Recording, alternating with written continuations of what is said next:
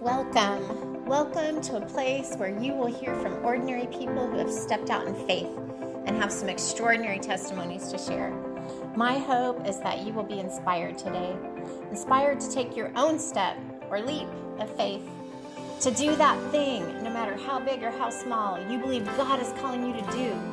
Your faith may feel as small as a mustard seed right now, or maybe big enough to move mountains. No matter where you are in your faith journey, I am confident that God will meet you right where you are. I'm your host, Trish McCarthy, and I'm so glad you're listening. I'm so excited. Like I said before, at the end of that, my Christmas sweater testimony, I told you that we were going to hear from my dear friend Sue today, and I lovingly refer to her as my dear Sue. She is so dear in so many ways, and I want to just tell you a little bit about how she and I know each other. We have known each other for 30 years, and she was the secretary at the school where I had my very first teaching job. And I probably walked through that office probably about 5 or 6 times a day just so I could be in her presence, because she has a way of making you feel so special and so loved. I am so privileged to have her here with me, and I'm so excited to introduce her to you. And Sue, do you want to tell us just a tiny bit about yourself and your family? Yes, thank you. Well, it's a privilege to be on your program today. I'm excited about that and what the Lord's doing with you. But for me, I will just say, because I have no problems with my age, I'm 72 years old. I'll be married to my husband this year for 54 years. Aww. We have 2 children, our daughter Terry and our son Timothy, and we have 11 grandchildren. I still work. I work at a nursing home. I've been the receptionist there for 21 years and really am excited about my job and feel the Lord has me there for a reason. I shared my testimony. Those listening, they got to hear the Christmas sweater testimony. And I was wondering if you could share your side of it. Could you please tell us what you remember about that day, that moment? Yes. Well, this particular day, we were scheduled to have lunch, which we did often in those days. And before I was ready to go to meet you at a restaurant, I felt the Lord strongly tell me that I was to give you $30. And I thought, okay, giving you something was not a problem, but $30? I thought that was strange. Why that amount? But I did. I put it in an envelope. And I also felt strongly from the Lord that I was to tell you, and I wrote it on the envelope, that you were to use that money for yourself, something for you. You were not to use it to pay a bill or for any other reason or to give to anyone else. You were to use that money for something special for you. So I put it in the envelope. We went to lunch. We had a great lunch. And before we were ready to leave, I gave you the envelope and I told you what the Lord had told me to give you. Yes, and it's just amazing to me how detailed. He's such a big God, and yet he's so into these little tiny details of our lives to speak so specifically to you about how much and what it was for. It blows my mind. And yeah, I was explaining in my testimony how that was such a defining moment for me. I felt so seen and so loved, and just that it was such a personal moment that he knew all these little details. And I also had explained how I didn't put that sweater back. You know the story. I was at Walmart and I wanted that sweater and I put it back. I didn't put it back because I thought he was going to get mad at me if I bought it. And I didn't put it back because I'm going to do the right thing so I can get something from God. I just did it out of my love, just my love for him. It's just really like an act of worship almost. It felt like to me when that whole thing happened and you handed me that envelope. I wish that I could go back in time and see video of that moment, because I'm assuming my mouth was probably like on the table because I was so in shock. And one of the really sweet things I forgot to mention is when I went to Walmart like the next day to buy the sweater. And when I went there, there was only one sweater left. And it happened to be in my size. So one sweater left in my size. So it was just so amazing. I was kind of curious in that moment, and then just moving forward, because I know how you operate. You spend time with him and you hear what he says and you do what he says. How do you know, what are some ways that you know that it's him, that he's telling you to do something?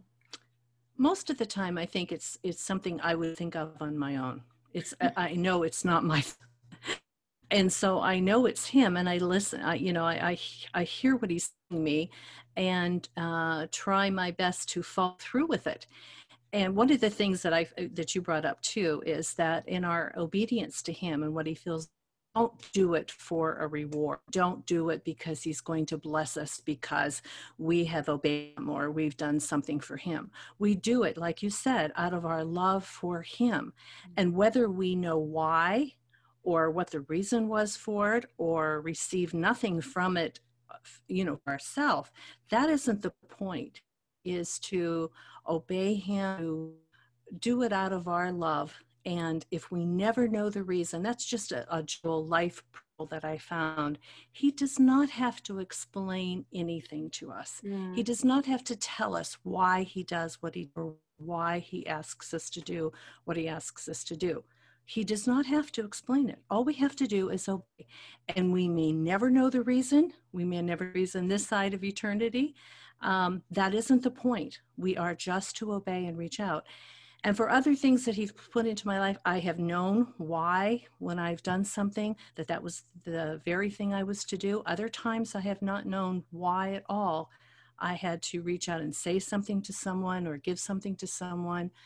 But that's not the point. The point is to just do it and to do it quickly. That's the big thing that I've learned over the years. If he puts something in front of me, I usually find I need to respond right away. If I don't, I miss that opportunity. If he shows me someone that's in need or someone that needs a word, if I wait on that, now there's other times when you have time, but for the most part, I found in my own life, you don't wait. You respond right away, because I have had times where I've hesitated, and then that person will, get in a car and drive away. I've never seen him again, or just be totally out of my life.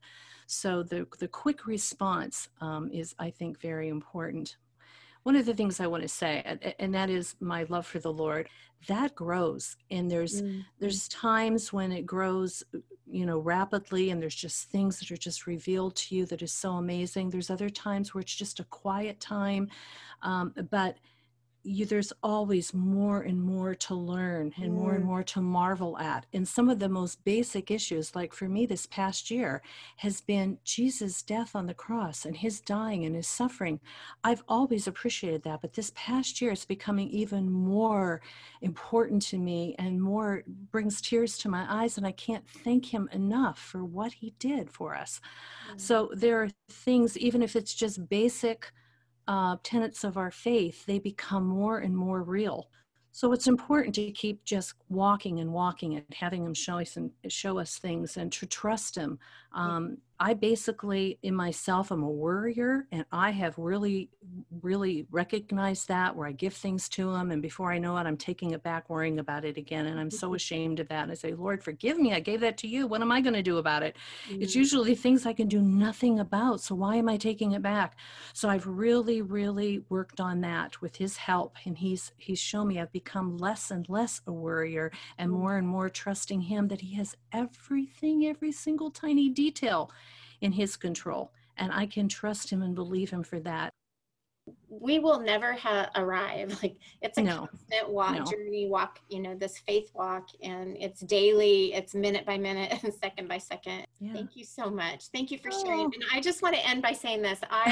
Even Sue being here in this interview is such a testimony to her faith and her obedience to the Lord, because when I first asked her initial response was, I can't do this, because it's out of her comfort zone. And she said, I don't think I can do this, but you can interview me and write the words down. And then prayed about it. She prayed about it, and she called me back and said, I think this is what I'm supposed to do. So, and the word the Lord gave me, you do whatever you need to do for Trish. So that was what it was for, not for something I thought I could do, but it was to do whatever I could do for you. I want to thank you for just being such a model for me, Sue, just being a model of what it means to truly walk by faith. Oh, thank you. I love the nuggets that of truth that she shared with us about not waiting immediately. When you know that God is calling you to do something, don't wait. Seize the moments. I just love that. There's so many things I loved. But please stay tuned, because next up, the next episode, I'm going to be interviewing Kevin Kennedy. He is a missionary in Thailand, he and his family, and he's got some important reminders for us. So stay tuned. Thank you so much for listening today. And if you are enjoying these testimonies and teaching, please subscribe to the Chasing Squirrels podcast and like and share it with a friend.